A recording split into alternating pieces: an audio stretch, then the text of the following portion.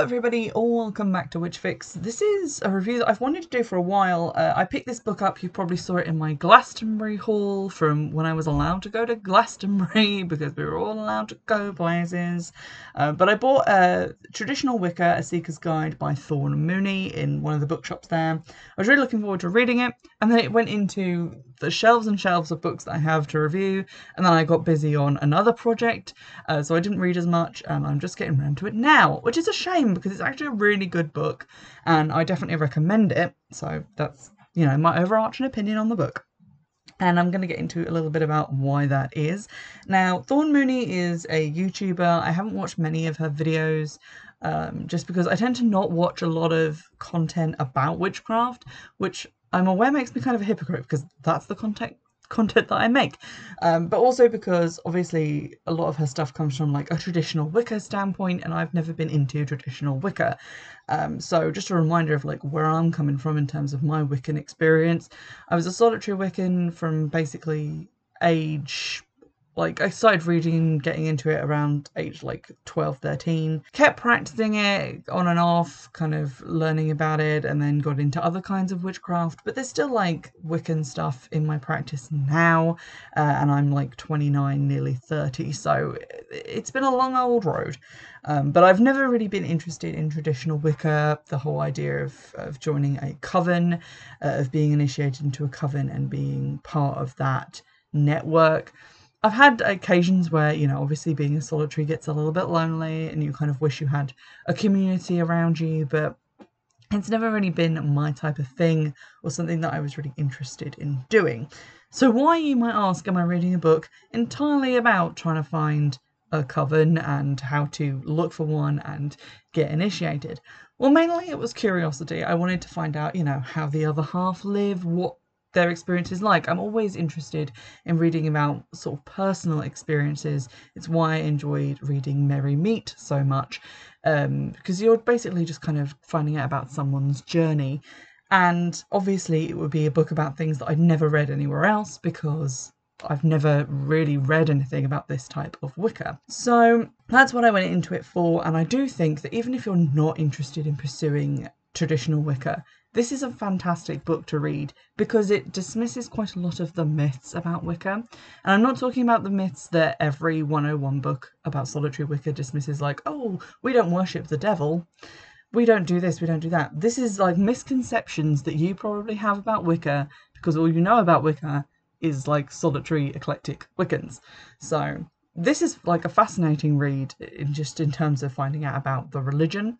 The second half of the book is mostly about like seeker guides, but I think that's just generally good advice for anyone who's trying to find a community, even if you're not looking for a coven per se, but just interacting with the pagan community at large, then it is still pretty good advice. It's good advice that I've seen elsewhere as well. So one of the things that I actually really enjoyed about the book is that it's written in the perfect way, for me, for the way that I think that a lot of non-fiction books should be written. It's no nonsense. It's not even particularly long. It's just sort of over 150 pages, nearing 200.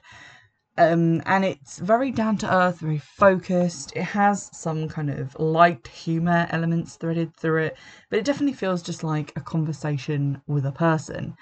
What isn't in there is a lot of like didactic stuff that's like, this is the way you are meant to do things.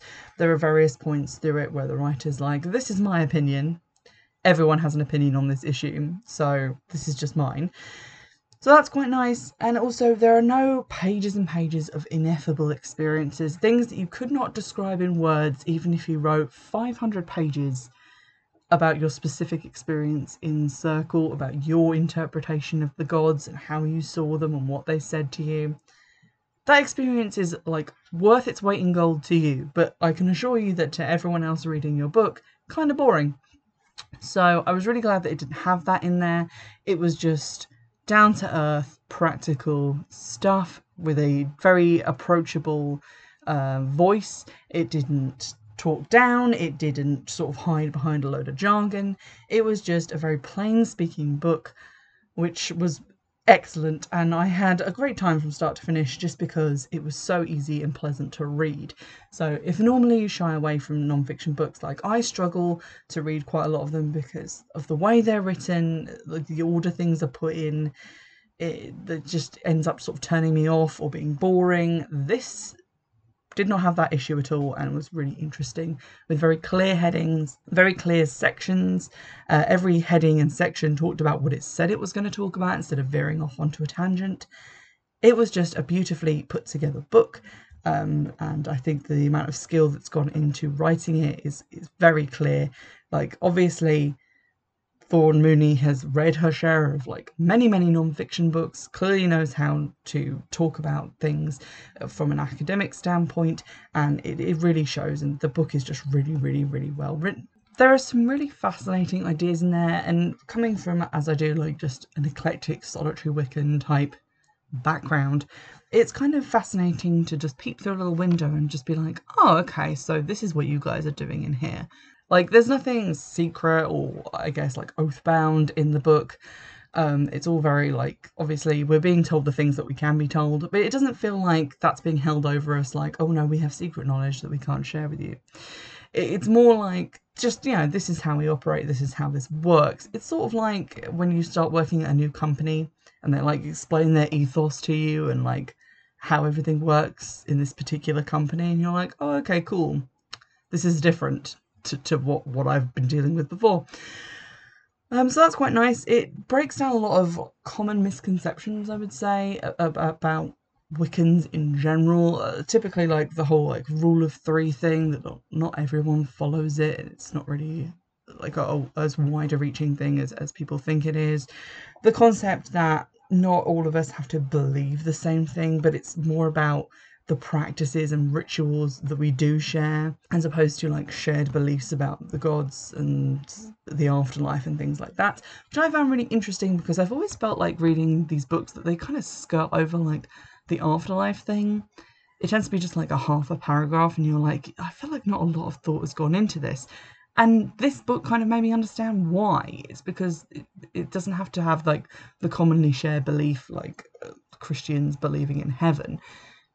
That's not really a part of what makes it a religion. And it also raises some interesting points about what a religion actually is and why it is often seen as something that looks exactly like Christianity but with different words for things. How did that become like the staple, like the central idea of what a religion is? Why must all other religions conform to it? So that was really interesting.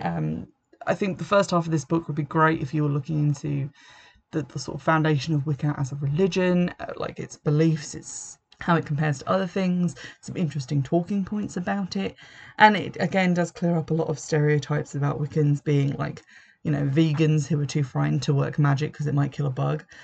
So that was pretty interesting. And then the second part gets into how covens work and how approaching one works and like getting into that.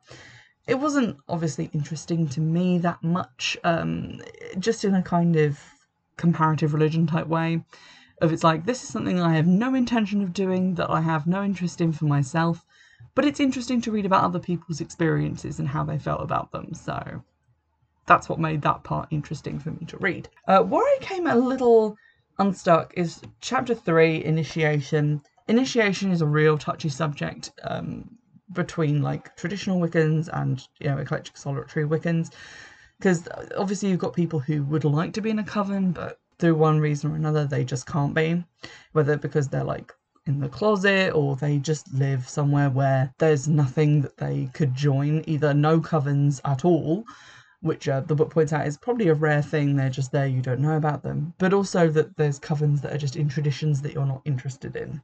So the large majority of people practicing Wicca tend to be solitaries, and there's like a long history of being looked down on if you are a solitary. It needled me a little bit, but the chapter's handled quite well because the author goes into this thing of like, well, everyone's got their opinion on initiation, everyone's going to see it a different way. You could argue about this for literally thousands of years, and it seems like people plan to. But then I don't know, some of the analogies kind of rubbed me up the wrong way. So, for example, on page 47, start dealing with the subject of self-initiation, and she gives a little bit of space to talking about how this has been like a kind of point of contention. And then she talks about how basically we've discussed previously on page 44 about like initiation rituals in tribes, like rituals or rites of passage you go through to be seen as an adult, to be seen as like a man instead of a boy. And then we get to page 49, where she says, the crux of initiation, as we've discovered it so far, is that it's social. Whether we're talking about becoming a man or becoming a Wiccan, the whole point is that the individual transitions from one position in society to another. Rites of passage, according to the scholars we've considered, are communal events. They have meaning only in social contexts. This kind of takes this concept that she's been talking about of like the rites of passage thing. It assumes a lot. It assumes that to you, initiation is something that is social. And I don't think it is, although there are some sources, like before this in the chapter, talking about what it is to be recognised in those societies going through a rite of passage. Obviously, the point of self-initiation is that it applies to solitary people. So if solitaries are self-initiating, obviously it is not social for them. It is personal. By its very nature, it is a personal rite that you are performing to yourself, by yourself. I think the mistake in this whole chapter is not the fact that it's discussing self-initiation, how valid it is. It's the fact that it goes into it treating self-initiation and initiation as if they are the same thing that accomplishes the same thing, and therefore one of them cannot be valid because it's not doing the same thing as the first one. On a later page, she talks about how it's sort of like trying to be a doctor or a priest. You have to go through these certain steps in order to be recognised as a doctor or a priest. And again, if that is how your understanding of initiation works, that you are being accepted into a body with recognised skills and legitimacy, then obviously self-initiation isn't going to match up to that. But self-initiation, I don't think anyone, or any reasonably intelligent person, performs a self-initiation and then thinks, I can join in with this coven over here because I'm also initiated. Like, that's not how it works. And I think a better analogy would be to say that it's like getting a driver's license, for example, in America. So you jump through certain hoops, you get your driver's license in America, and that's joining your traditional coven. You've gone through all the steps of the learning and the being trained, and now you have this kind of qualification or recognition that you have this certain skill set. If you go to a different country, that driver's license is not going to be valid. You can't say, well, I have a driver's license, so, I can come in here and drive. Obviously, in some cases you can, but I'm talking broadly as an analogy here. So it's sort of like self-initiation is like that. It's not saying I have initiated myself into your group. I don't have, this thing. It's completely separate and different. It's like she's talking about how, you need certain training to call yourself a doctor.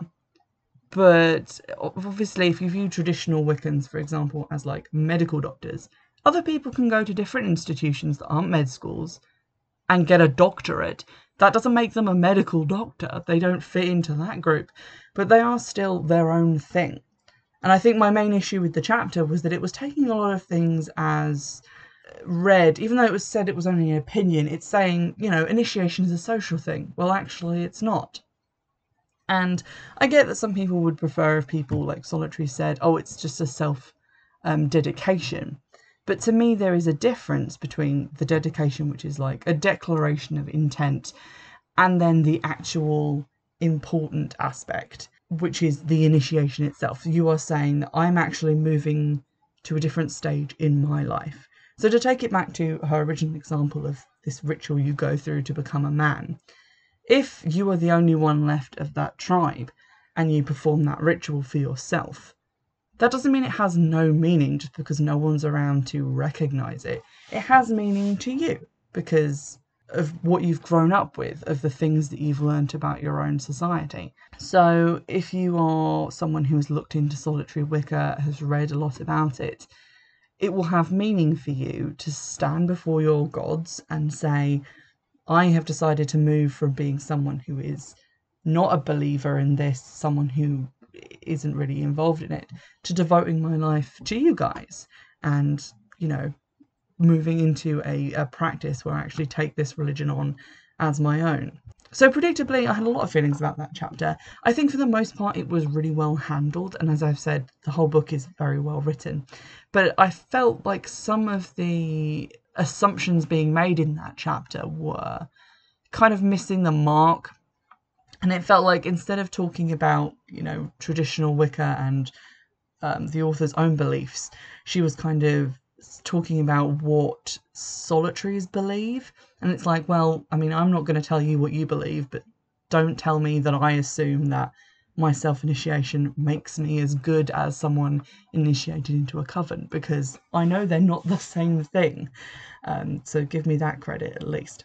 So basically, chapter 3, that was the one chapter where I had my wobble, because it felt like there was a little bit of either unintentional or willful misunderstanding going on. Because the case is being put forward like, obviously initiation is incredibly important to a coven. This is how it works for a coven, that you will get this kind of membership into a sort of group, and then it's a choosy thing, like they get to pick and choose who they allow in. Obviously that's fine, that explains that side of initiation. But I think there is a kind of distortion of what self-initiation necessarily means to solitaries and eclectic practitioners. Whereas, just speaking for myself and some of the books that I've read about like eclectic and solitary Wicca, it is not about saying that you are the same as traditional Wiccans. It's saying that you are kind of going forth under the umbrella of this religion of like Wicca as it applies to solitary practitioners. And I view it as very distinct to a dedication. When you dedicate yourself, it's like, oh, I'm going to follow this to the best of my ability. I'm going to look into this. And that's kind of like a declaration of intent. And then the initiation is actually following through on that and saying, like, creating this milestone for yourself, which is incredibly important. And bottom line, I just didn't like some of the ways that the author was talking about self-initiation as if there was this pretense involved in kind of thinking that you had falsified your way into calling yourself something that you weren't. Because although it is like, it's called a different thing, and although it kind of resembles the original thing, there is no pretense, at least on my part, on the part of other people, because I performed my self-initiation with some of my friends, like we initiated ourselves at the same time. There is no like pretense that it's the same thing at all. I kind of didn't like the implication that there was some sort of fakery going on. Aside from that one little wobble, I did enjoy the book. I felt like it was quite diplomatic in its handling of many other issues.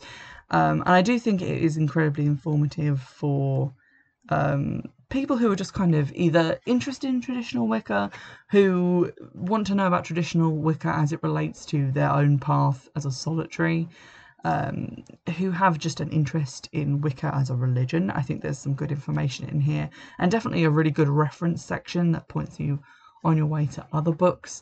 I think it is a valuable resource to those people who are, as the subtitle says, seekers. If you're looking for traditional Wicca, this gives you a good sort of starting point of knowing how to find and approach covens. So it's very practical in that sense. But even if that isn't your intention, because if it is your intention, you've probably already read it, because my understanding is there are very few books out there like this, then it is kind of worthwhile to read about, just so that you have an awareness of this particular strand of paganism. And it's really informative, especially if you are largely misinformed about like what Wiccans do and what they believe, and you have kind of been misled by some of the stuff that gets put about on social media, things like that. But it is, I think, quite an informative book, and one that would be a useful addition if you wanted to attempt to understand the roots of where Wicca is coming from and what it is like on kind of the traditional side of things. If you have no interest in that whatsoever, then clearly not the book for you. But I did like that the title makes it very clear what the book's going to be about, and it doesn't just say, like, you know, one of these generic Wicca 101 book titles that kind of misleads you into thinking it's a book about witchcraft, because it's not. It's very much a book about Wicca, so it has that going for it. So I do recommend this book for those reasons, if those are subjects that interest you, and I do like the writing style and wish that there were more books about like different subjects as well written in this style. So I will be keeping an eye out to see if Full Moon comes out with other books that might also be interesting to read. In the meantime, let me know if there's any other books you'd like me to get around to reading, any other non-fiction books in this style that you would recommend, and I'll see you in the next one. Bye!